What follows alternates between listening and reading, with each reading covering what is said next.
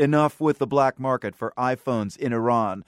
On Thursday, May 30th, this is The World. I'm Marco Werman. With presidential elections looming in Iran, the U.S. lifts sanctions on the sale of laptops, smartphones, and other communication devices. We'll hear why. Also today, a plea for strong U.S. diplomacy from a veteran of the world's hotspots. If we don't shape events, they shape us. It's better to send in a dozen diplomats now than to have to send in a couple of divisions of Army and Marines later. And later, many Brazilians have moved back home from the U.S. because of the economy. But some, like this woman who moved to Rio from Boston, are nostalgic for America. If you compare to Rio, Bostonians are perfect drivers. PRI's The World is supported by Medtronic, now accepting nominations for the Buchan Invitation, a global celebration of patients helped by medical technology who make a difference in their communities. More on how nonprofits can earn a grant at liveongiveon.org. I'm Marco Werman. This is The World. To paraphrase a wise man, freedom of speech belongs to those who have the means to communicate. And if you're in Iran, the means to communicate are expensive. That's in part because of U.S. economic sanctions that for years have banned the sale of American consumer electronic products like laptops and mobile phones to Iranians. So would lifting that ban enable more democracy in Iran? That's the gamble the U.S. State Department and Treasury Department took today. Let Iranians buy the gear. Iranian journalist Shirin Jafari joins me now. And Shirin, this move announced today has to be seen, I guess, in the context of upcoming Iranian elections. Can you explain the calculus here? When this sanction was in place, companies could not officially sell things such as laptops, cell phones, softwares and hardwares to Iran. But now what the U.S. has done is to lift this ban. And we know that the election is going to be in 15 days. And we cannot but to think this is something that the U.S. has considered coming up to the election. We saw what happened in 2009 when people used their cell phones to document what was going on. And this is obviously something that the U.S. has considered. I mean, this assumes that there are importer-exporters out there who are ready to pounce on this opportunity. How much more accessible do you think electronic products like laptops and mobile phones will be for Iranians? I mean, there's a market in Iran. People love laptops, people love cell phones. And when I used to travel to Iran, I would see everybody have the most updated cell phones, and I would look very outdated to them. And so there's a market there, definitely. And before, it wasn't that people would not need laptops or cell phones. They did need it. They would get it on a black market. But what now this means is that this can be done officially through legal ways. I mean, you mentioned earlier how in the last round of elections in Iran that mobile phones came into play quite a bit by opposition forces in the streets. I mean, they were monitored by the government. So what difference would more hardware make to those who want to express their opinions or organize or do anything else with a laptop or a mobile phone? So what this means, I think, is that by giving more ways for Iranians to trade with companies outside Iran, this would make it more difficult for the Iranian government to maybe keep track of all those communication devices and all those companies. So maybe this is something that would help Iranians get more actively involved with communicating through softwares and using those devices and communicating to the world. I know this news is pretty fresh, but have you heard any reactions from Iranians? I have actually. So the people that I've been hearing from, they are actually very happy. These are people, young people, who use things such as Facebook, Twitter. They are deeply, passionately involved with softwares, games, and devices, and they are just happy. So Iranians are pretty happy about this. It seems like the Iranian government, though, would not smile on a move like this. Will they see it as provocative? Basically, any move that the U.S. government does, Iran can make it somehow look as an interference in inside affairs and can make it look as something that is against the government. And I'm sure we would be hearing more about this soon, especially because this is very close to the election time now. Right. Not too hard to see how they would not smile on this move. Shirin Jafari joins us regularly on The World to discuss all things Iran. Shirin, thank you. Thank you, Marco. Promoting American values, don't you know, is a common thread of U.S. diplomacy around the globe, even in nations at war like Afghanistan. But there are many different ways to meet that objective. And in Afghanistan, some American initiatives predate the current conflict. David Rode is a columnist for Reuters and The Atlantic Monthly. In his latest book, Beyond War, he describes a place in Afghanistan's Helmand province called Little America. That's where, in the 1950s, the U.S. committed itself to funding a massive irrigation and development project. Rode says American engineers were sent to Helmand to build a sort of Afghan breadbasket. They built schools, roads, an electrical system, and this big dam to sort of make the deserts of southern Afghanistan bloom. Several dozen Americans lived in southern Afghanistan for 30 years, from the 50s to the 1970s, roughly. They spent all this time on one of the largest economic development programs of the Cold War. Are we talking like the set of Mad Men, but in the desert? I mean, what did it look like? The joke would be that it was Mad Men in mud, meaning these mud brick homes. Some of them had sort of arched roofs that help with the heat in southern Afghanistan, but there was some houses that unmistakably looked like sort of suburban track houses. In the middle of southern Afghanistan, there was a hotel they built, a swimming pool. And in their defense, I met all these Afghans that had wonderful memories of these times there. And this is a divide you see across Afghanistan now. Educated, sort of urban Afghans, welcome development, want advances, want to be sort of part of the world. And they had great memories of this sort of American Renaissance that was sort of at its peak in the late 60s and early 70s. You talk about so much waste involved in this project. Was it a boondoggle and turnkey operation, or was there a true desire to help an underdeveloped country?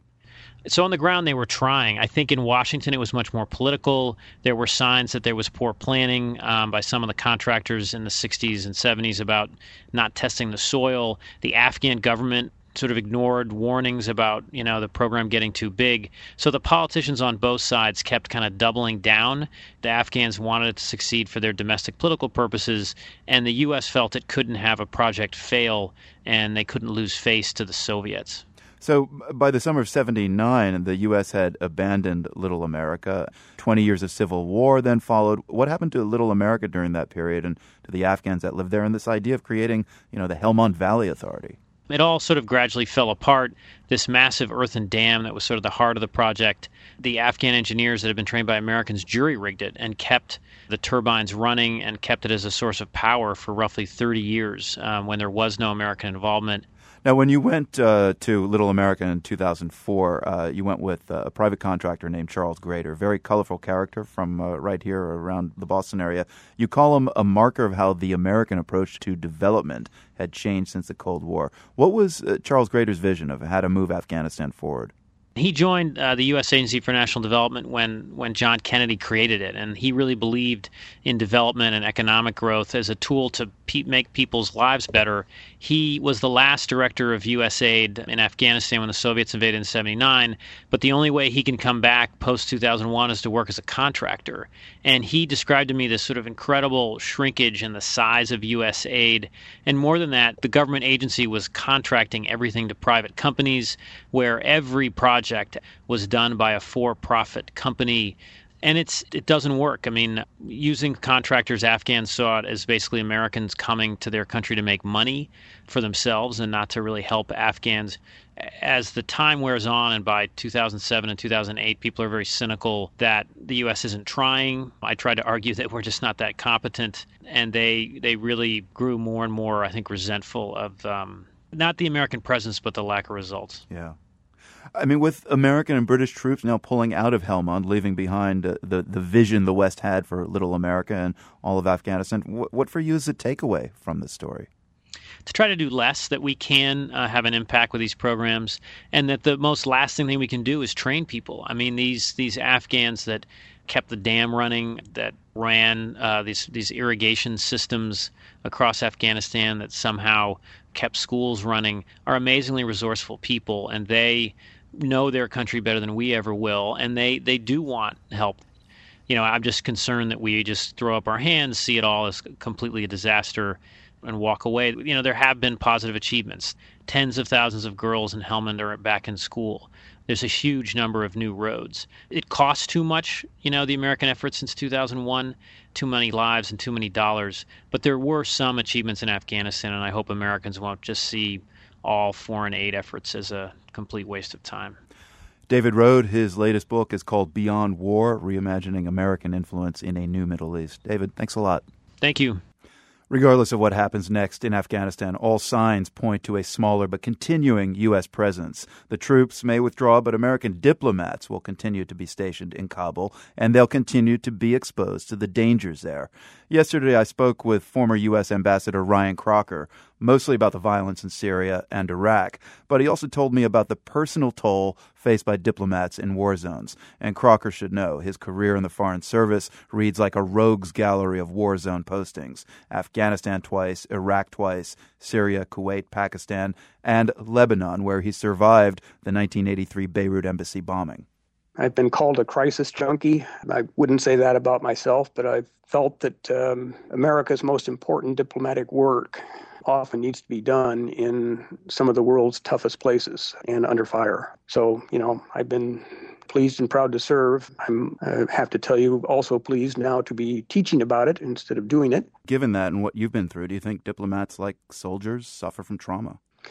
Sure, we're human, and the State Department is very aware of that. For Foreign Service personnel who are coming out of, say, Iraq or Afghanistan, they have a debriefing by our medical folks, and are told what to look for and possible symptoms that may develop later, and resources are available to them because we're often shoulder to shoulder, literally, with our brothers and sisters in uniform, run the same risks. As we've seen in Benghazi and more recently in Kandahar, we're losing people. We swear the same oath that our military brethren do. It means we have to be ready to run the same risks, and we're going to face the same challenges. I mean, we've done extensive coverage of PTSD among veterans. Do you think you suffer in any way from trauma? So far so good. I think the one time I really did have it, it was before we knew what it was, and that was after Beirut. But whatever it was, passed along, and I think I'm living a normal life. Friends look at me strangely sometimes, but I assume that's for other reasons. How much did the death of Ambassador Chris Stevens in Benghazi last year raise this issue of trauma among diplomats? Well, it was a huge loss to all of us. The officers of the Near East Bureau at State are a pretty small tribe, and I'd known Chris ever since he joined the service 20 years ago. Sadly, it's the risk you run if you're going to do diplomacy in hard places. And, of course, we're right to ask questions.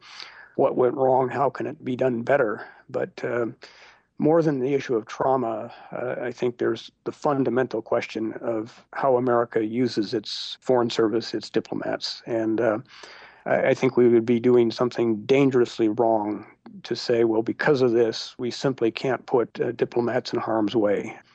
If we do that, then we're losing our effectiveness to shape the course of events in highly volatile and highly dangerous places. And if we don't shape events, they shape us. It's better to send in a dozen diplomats now than to have to send in a couple of divisions of Army and Marines later. And we need to accept that doing so means risk. You minimize it, but you're probably not going to avoid losing people. God knows we've lost so many of our service members. We were talking earlier about how much we share with them in these zones. Well, they're there to fight for America. We just do it in a different way. But we've got to be ready to run that risk, and the country has to be ready to let us run that risk. That was former U.S. Ambassador Ryan Crocker and his thoughts on the dangers faced by American diplomats around the globe. You're listening to The World from PRI, Public Radio International. The World is brought to you by PRI with help from Medtronic, now accepting nominations for the Bakken Invitation, a global celebration of patients helped by medical technology who make a difference in their communities. More on how nonprofits can earn a grant at liveongiveon.org. I'm Marco Werman. This is The World. You've heard about the tens of thousands of people killed during the last 6 years of Mexico's drug war. But during that same period, thousands have disappeared as well, and no one knows if they're dead or alive. Families of the victims say some have been abducted by criminals involved in the drug war, while others have disappeared after being taken into custody by the authorities. Either way, the families say Mexico's government hasn't done enough to find them. And the families have tried hard to pressure officials into action. They've gone on marches. They've staged hunger strikes. This week, Mexican officials responded. They announced the creation of a special investigative team to search for thousands of missing people. Shannon Young has more from Mexico. This week's announcement by the Mexican government was supposed to kick off the work of that new special investigative unit. But it left the families of the missing deeply disappointed. Beatriz Mejia, whose daughter went missing last November, was among a group of relatives who attended the announcement in Mexico City. And she spoke up afterwards. If they want people who will do the work and investigate, they should give us the job, because we will find our loved ones. They won't. They're just putting on a political show. Mejia and the other relatives had come to hear concrete operational details about the new investigative unit. The explanation they got from Attorney General Jesus Murillo Caram fell short of those expectations. He said there are still some legal things that need to be figured out, including the unit's location. But he promised that the agreement and the will are already there. The Attorney General and other officials left the ceremony without saying what basic resources the new unit could count on, like an operating budget or even office space. One concrete figure they did offer was the number of investigators in the unit, 12. That number strikes many as grossly inadequate. According to official statistics released in February, more than 26,000 people went missing in Mexico in the 6-year term of former President Felipe Calderón, a number comparable to the crisis of disappeared persons during Argentina's 1976 to 1983 military regime. Relatives of the disappeared say the Mexican government has failed to deal with the crisis head-on, forcing many relatives to conduct their own private investigations. Yolanda Moran spoke at a Mother's Day march earlier this month. She says her son was abducted by soldiers and never heard from again. And she says the investigative burden is squarely on the families.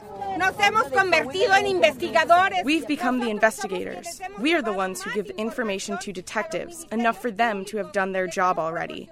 But the last government wasted time. Now we want a new strategy that includes real casework and searches. It's not fair that we have to do this with our own resources. Private investigations have their limits, especially when it comes to arresting suspects, exhuming possible mass grave sites, and forensics work. A common complaint among families who have carried out investigations is that authorities have failed to act in a timely manner on information they've provided, which could help solve or advance their cases. At Monday's ceremony, Attorney General Murillo Caram said one aim of the new Special Investigative Unit was to destroy the bureaucratic labyrinth families encounter. He also said that oversight by victims groups would play a key role in this regard. But families of the missing are tired of what they say are empty promises. Even the new unit unveiled on Monday is an example of that. Its creation was first announced 3 months ago by Mexico's Interior Ministry. But even now, almost everything about how the unit is supposed to work remains unclear. Atanasio Rodriguez, who participated in a recent hunger strike by relatives, says people are growing more and more frustrated in their dealings with the authorities. They're always giving us the runaround. We don't want them to keep playing with our pain and with our finances. They send us around like ping-pong balls to different offices while nobody solves anything. No one ever gives us the hope of being able to find out what actually happened to our children. With this week's announcement, the government of President Enrique Peña Nieto is promising once again to change that. Just how long the Special Investigative Unit takes to begin operating and the way the unit handles cases will reveal how serious President Peña Nieto is about keeping that promise. For The World, I'm Shannon Young. You can see how the families of Mexico's missing are trying to pressure the authorities. We have a slideshow at theworld.org. We have a different kind of story out of Mexico right now. Among the many threats to their safety that people in Mexico City have to contend with daily are the millions of cars on the roads. Many drivers in the Mexican capital are not exactly respectful of pedestrians. So when a car enters your crosswalk, who's going to protect you?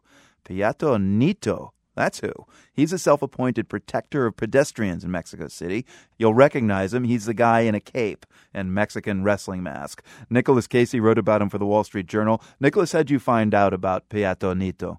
Well, I was actually just looking around on Twitter, and I noticed that this fellow had a Twitter account, putting up pictures of himself, pushing cars back, going out into the street, walking people across the street. And then I discovered actually he was operating in my own neighborhood, La Condesa in Mexico City. I usually cover the drug war, and it was great to actually see a good story that was taking place in my own backyard. So just who is Peatonito when he's out of costume? Is he a mild-mannered resident of Mexico City? He's a 26-year-old guy named Jorge Cañez. He's studying for a political science degree in Mexico City and is also working at a consultancy where he advises the government on urban planning policies. And I guess the fact that he dresses like a professional wrestler, lucha libre style, says something about how Mexicans feel about wrestling. If you think wrestling in the U.S. is a little bit odd, you should see what's done in Mexico, where they wear masks and have an announcer that says kind of silly things while people throw popcorn and drink large Coronas with peppers and salt in them. Believe it or not, there's been a few other wrestler heroes in the past, starting out with this guy who was called El Santo, who started making a number of movies where he would beat up bad guys. There was another guy named Super Barrio Gomez who came out after the 1985 earthquake to protect Mexican residents there, actually by going to city council meetings and trying to lobby for fair housing after a lot of people lost their homes. In costume? So in costume, always in costume. What about yourself? Have you ever had any trouble crossing the street in Mexico City? Oh, yeah, I've had plenty of trouble crossing the street. I've lived in Mexico City for about 4 years, and I think the first couple of years I just kept my head down, and as I got to see the city as my home, I got a little bit more aggressive with people. I mean, I remember once almost getting hit by a taxi cab making a right-hand turn and kicking the cab as he went by. The guy actually got out and started yelling at me and wanted to pick a fight, started calling me every name in the book, and I just told him that he needed to slow down.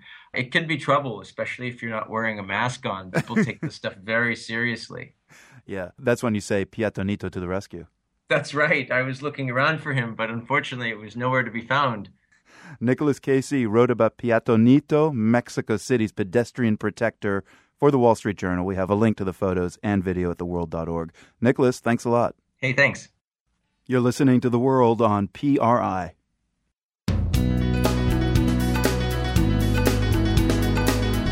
I'm Marco Werman. Ahead, same-sex marriage gets complicated for immigrants. Also, why Indian Americans are such good spellers. And later, Google goes to the Galapagos. We actually took a van, then horseback, and then hiked with the Street View Trekker backpack right into the crater of the volcano. This is an active volcano, mind you. PRI's The World is supported by Medtronic, now accepting nominations for the Buchan Invitation, a global celebration of patients helped by medical technology who are making a difference in their communities. Learn how nonprofit organizations may earn a $20,000 grant at liveongivon.org. I'm Marco Werman, and this is The World, a co-production of the BBC World Service, PRI, and WGBH Boston. It's that time again. Guet-apens. Guet-apens. Is this French? It's from French. Guet-apens. Guetapens.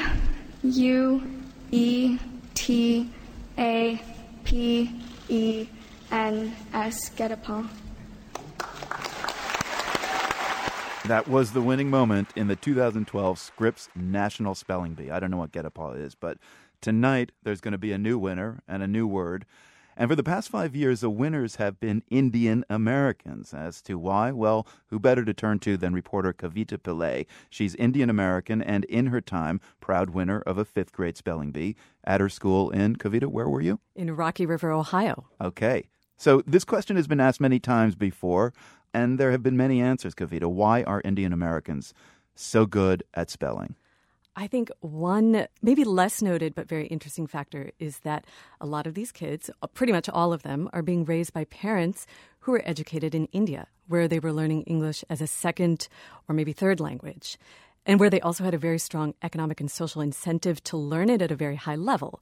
These professionals are then coming to the U.S. and having kids who have the advantage of parents who've figured out these trickier elements of English in order to be able to perform as professionals here. And the kids are native English speakers. So it kind of makes sense that there's a lot of Indian American spelling bee champions. So among a certain class of Indians in India, I mean, there's no competition. Is everybody just like a mad speller?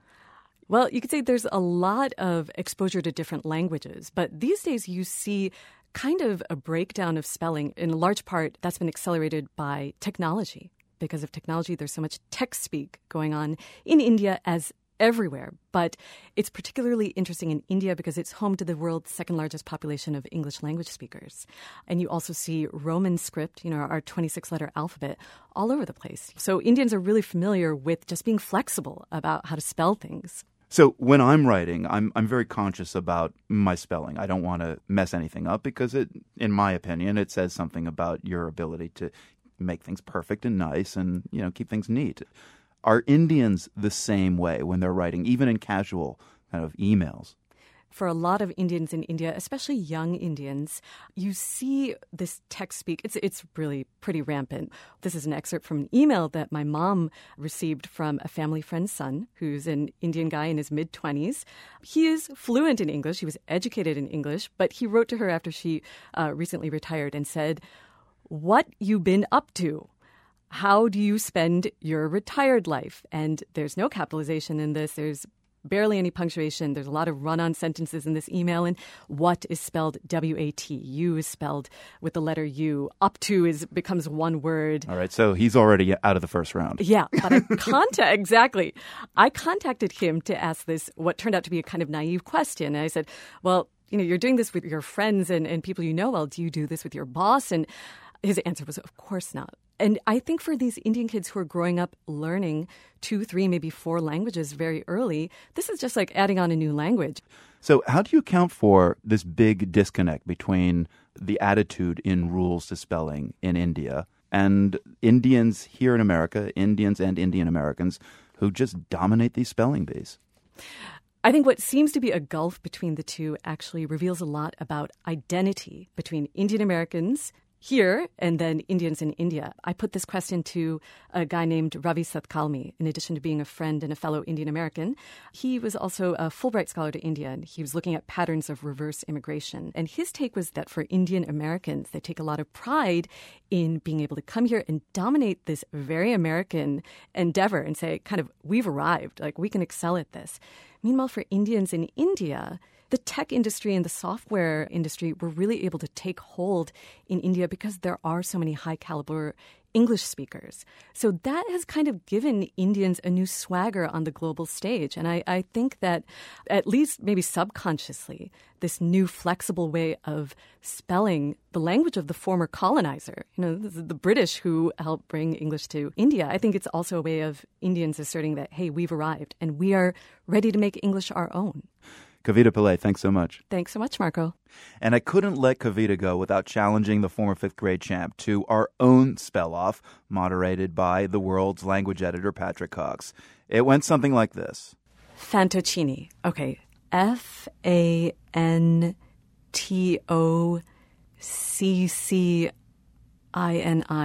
That is awesome. Nice job. Tokamak. Or maybe Tokamak or Tokamak. T-A-C-H-O-M-A-C-H. I like the sound of that much better than the way it's actually spelled. Yep, to hear the whole thing, I won't tell you who wins, but it wasn't pretty. You can check out our latest World in Words podcast. You'll find it at theworld.org.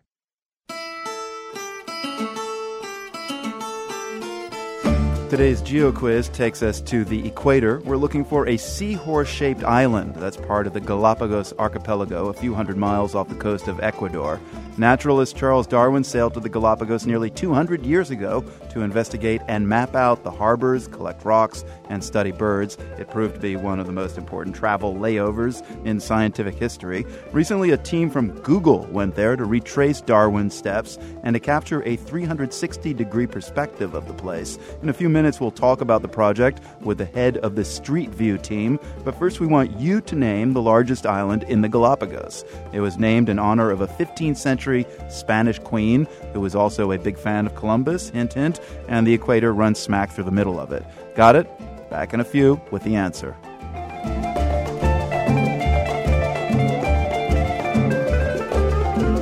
This next story shows how the global economic crisis of the last few years didn't hit all nations the way it hit the U.S.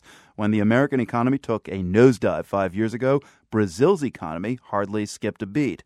With this economic shift in fortunes, migration patterns between the two countries shifted as well. But it's more complicated than that, as the world's Jason Margolis found out. Anderson Zaca is a Brazilian-born fashion photographer and filmmaker. His company is called The Clickers. Zaca works in Sao Paulo, part-time. He also works in New York. He says every few months he hops on a plane and heads 10 hours south. There's a lot more business there, and the clients are willing to spend money in things that the U.S. markets no longer wants to spend money. So that's why I travel back and forth. Zaca, who has a green card, keeps coming back to New York because, well, he's a New Yorker now. He's been here since he was 17. He's now 36. I can't adjust to the lifestyle in Brazil anymore. The infrastructure and the lack of transportation, it's really chaotic, and I can't adapt to that. If I'm going to move to a place that doesn't have transportation, I'll move to Hawaii. Zaca's situation has become increasingly common. Eduardo Siqueira coordinates the transnational Brazilian project at the University of Massachusetts, Boston. He also goes back and forth. Siqueira says while Brazil might be a new land of opportunity for expat Brazilians, many who go back are having a hard time readapting. The issue of security and safety, for example, Brazil is a lot more insecure in terms of violence in the streets. So in the U.S., in most places, you don't have to be as guarded as you would be in a major city in Brazil, or even a smaller city. So all that changes, and a lot of people cannot readapt. Marcia Heiss knows what this is like.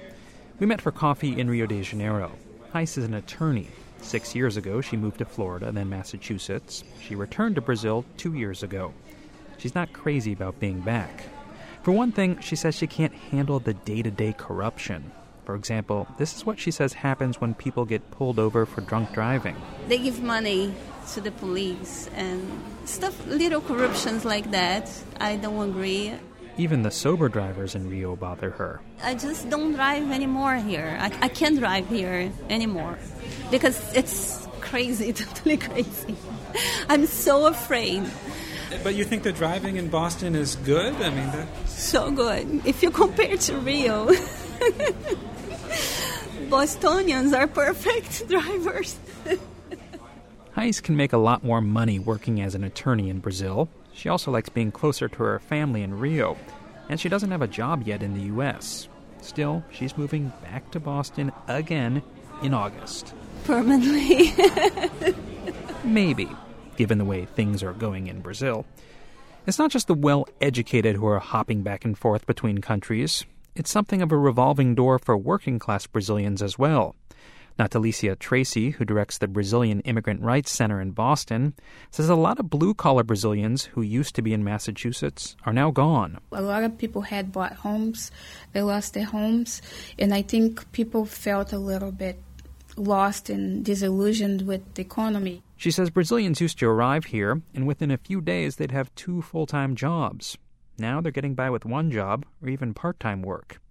Still, she says, as one Brazilian leaves, a new one arrives, because many working-class Brazilians aren't benefiting from their home country's economic boom. What we're seeing in Brazil with the economy has created a space for people who are already on the edge of middle class to grow.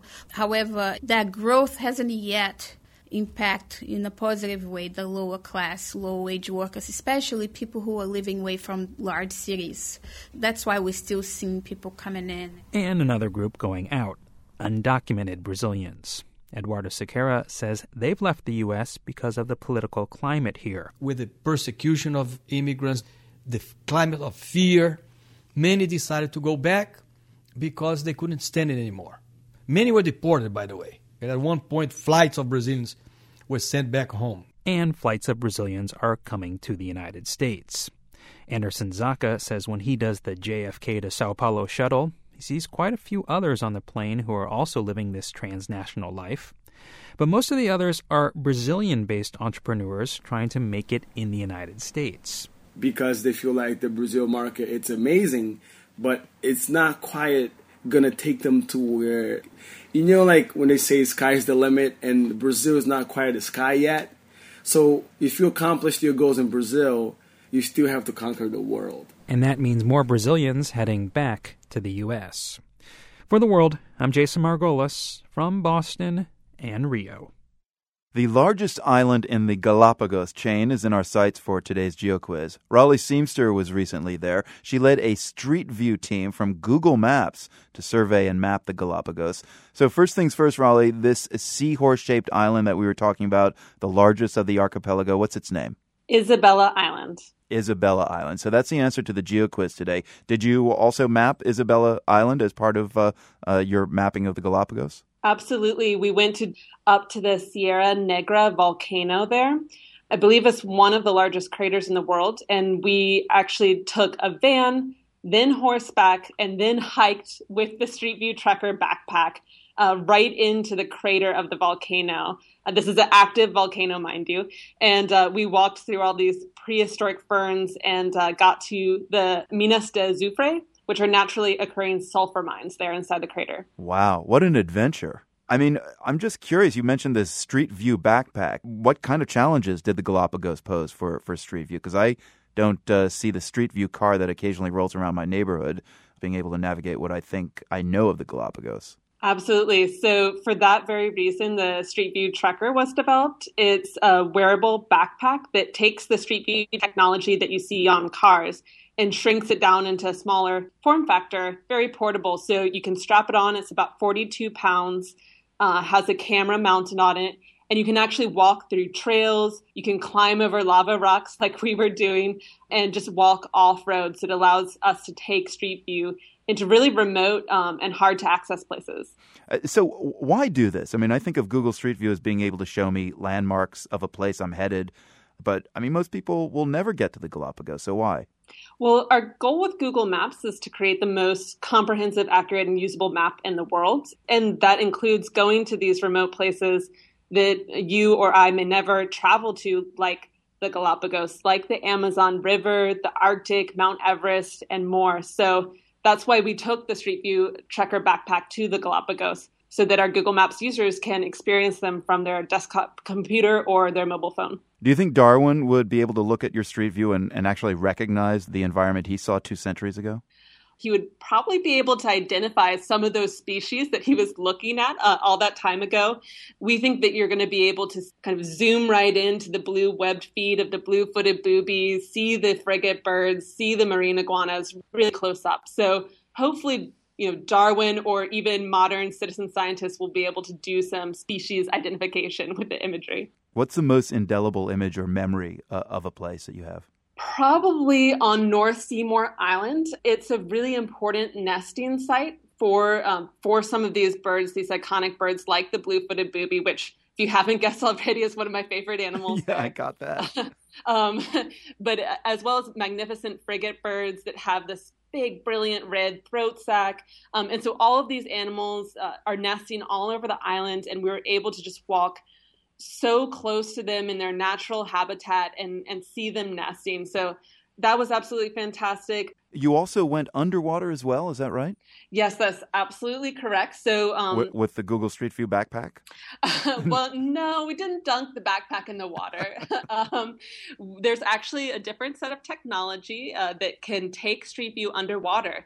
And so when we were planning this trip, we were planning places on land, and we really realized these are islands, and part of the whole life that exists there, the biodiversity, is underwater. And we felt we just wouldn't be able to map it as comprehensively if we didn't take imagery underwater in important marine conservation sites around the islands. Raleigh Seamster, back from the Galapagos. She led a Street View team from Google to digitally map the islands. Thank you, Raleigh. Good to speak. Good to speak with you. Thank you. This is PRI.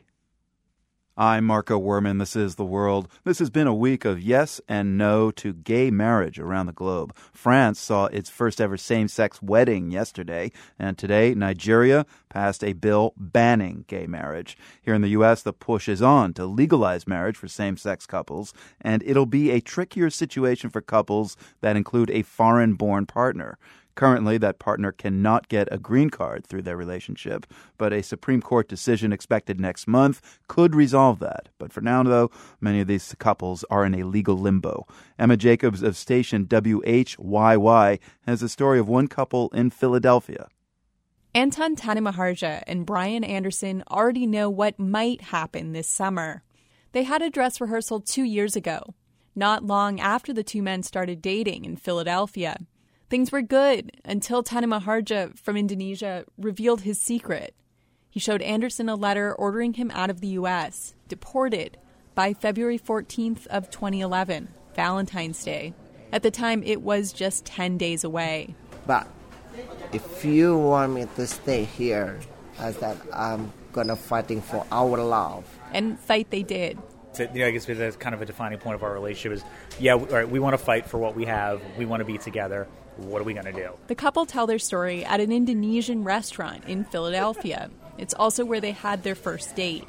I want to have a fried noodle, a fried rice. To fight Tanemaharja's deportation, there were nights of letter writing and filling out paperwork. Tanemaharja half jokes about the stress of it, that it was like trying to survive a reality TV show contest, he says. And it seemed that he'd lost when his departure date arrived. He was actually heading to the airport to go back to Indonesia when his lawyer called. His deportation was halted, for now.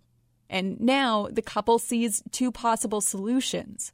One is through immigration reform, and that Congress will approve letting same-sex couples petition for legal status for their spouse. But that's not likely. Robert Gittleson, head of Conservatives for Comprehensive Immigration Reform, says adding a provision for gay couples is a deal-breaker. For us, it would be extremely unfortunate. We really want to have immigration reform. I mean, for me, this is my life. This is my most important issue. But while I understand that there's going to be a lot of disappointment in the LGBT community, and I have sympathy for that, there are other ways that they can get what they want. What's that other possibility for same-sex couples? The Supreme Court. In June, it'll likely rule on a challenge to the Defense of Marriage Act, also known as DOMA. It's a federal law defining marriage as solely between a man and a woman.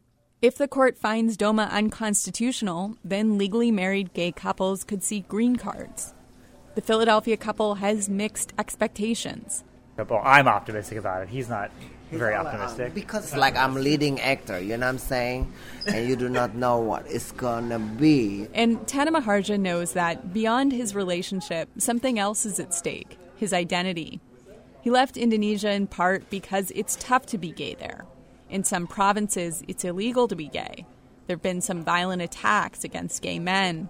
While Tanemaharja talks, he rests his hand on Anderson's arm, something he wouldn't do back home. You cannot be coming out no, I can't touching Brian like this, right? If somebody saw me on there, they're going to be a little bit problem. In the U.S., Tanemaharja feels so comfortable about his relationship with Anderson that he allowed CNN to do a story about them and his fight to stay. But Tanemaharja didn't realize that Indonesian newspapers would pick up that story, and that his sexuality, long hidden from his family back home, is now widely known. But deportation back to Indonesia still hangs over him. Sometimes it messes my life because I cannot concentrate one thing. To relax, the couple tries to make the most of their time together, like tonight at the Indonesian restaurant. They're regulars and usually stick around after all the other patrons have left. We do. All the time. Yeah, all the time. I love the food. I love the food. We love this place. It's like this is our memory place. If they're granted a future here, there's no doubt they'll make more memories here. For The World, I'm Emma Jacobs, Philadelphia. Finally today, some music from Norway that's pretty hard to classify, courtesy of our guest DJ, Marius Asp.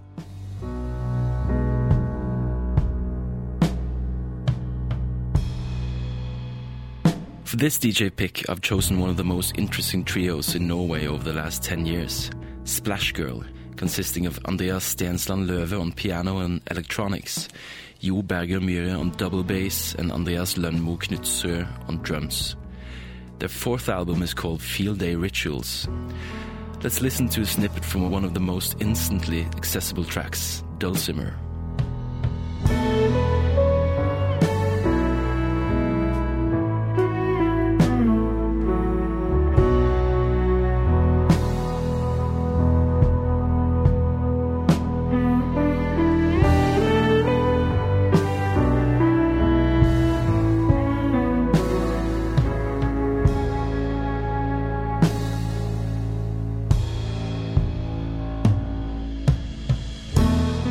Splashgirl's music is not easily classifiable. Obviously, there's a foundation of jazz in the trio's sound, but traces of Scandinavian folk, contemporary classical, and experimental drone music are bustling underneath throughout the album. Melodically, there are even occasional hints of doomy metal, which may not be as surprising as it seems given that their producer Randall Dunn is perhaps best known for his work with high-concept metal bands such as Sun, Wolves in the Throne Room, and Earth. When all of these influences pull together in the same direction, the results are mesmerizing. Just listen to an excerpt from Mass, one of my favorites off the album.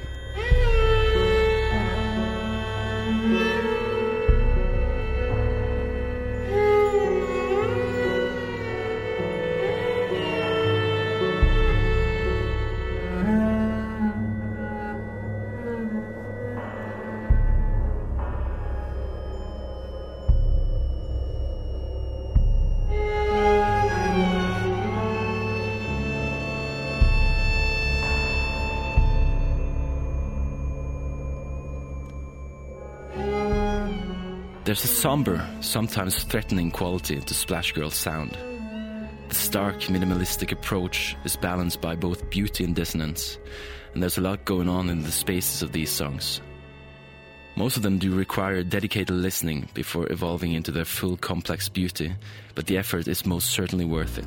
So be sure to check it out, Field Day Rituals, the Norwegian trio Splashgirl's fourth album. To my ears, easily their most satisfying so far.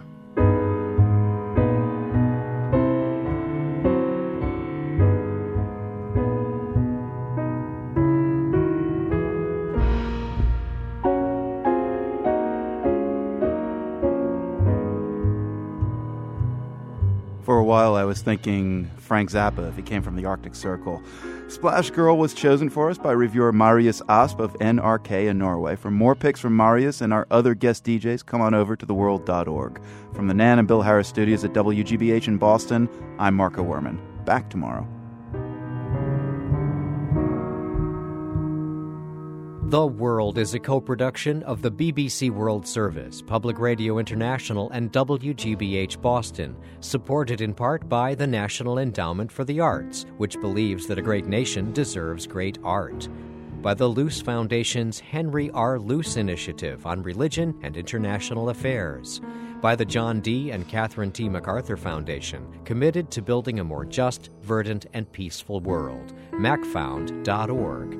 And by the WGBH Fund for Environmental Reporting, whose donors include the Grantham Foundation for the Protection of the Environment, supporting a cooperative approach to solving our critical environmental problems while we still can.